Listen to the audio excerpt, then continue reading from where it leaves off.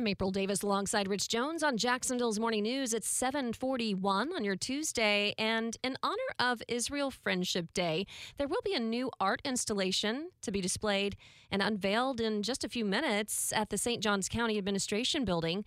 WOKV Sheifalika Bhatnagar is in St. Augustine and joins us live.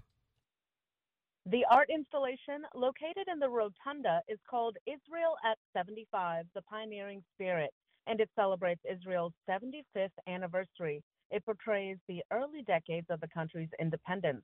Chairman of the St. Johns County Board of County Commissioners, Christian Whitehurst, says in part, quote, "We want to send a clear, strong message that we stand side by side to support the Israeli people in their time of need."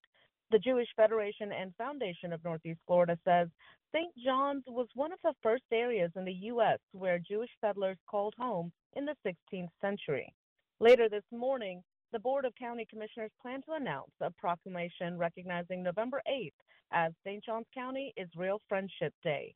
Reporting live in St. Augustine, Sheifalika Bhatnagar, 104.5 WOKV.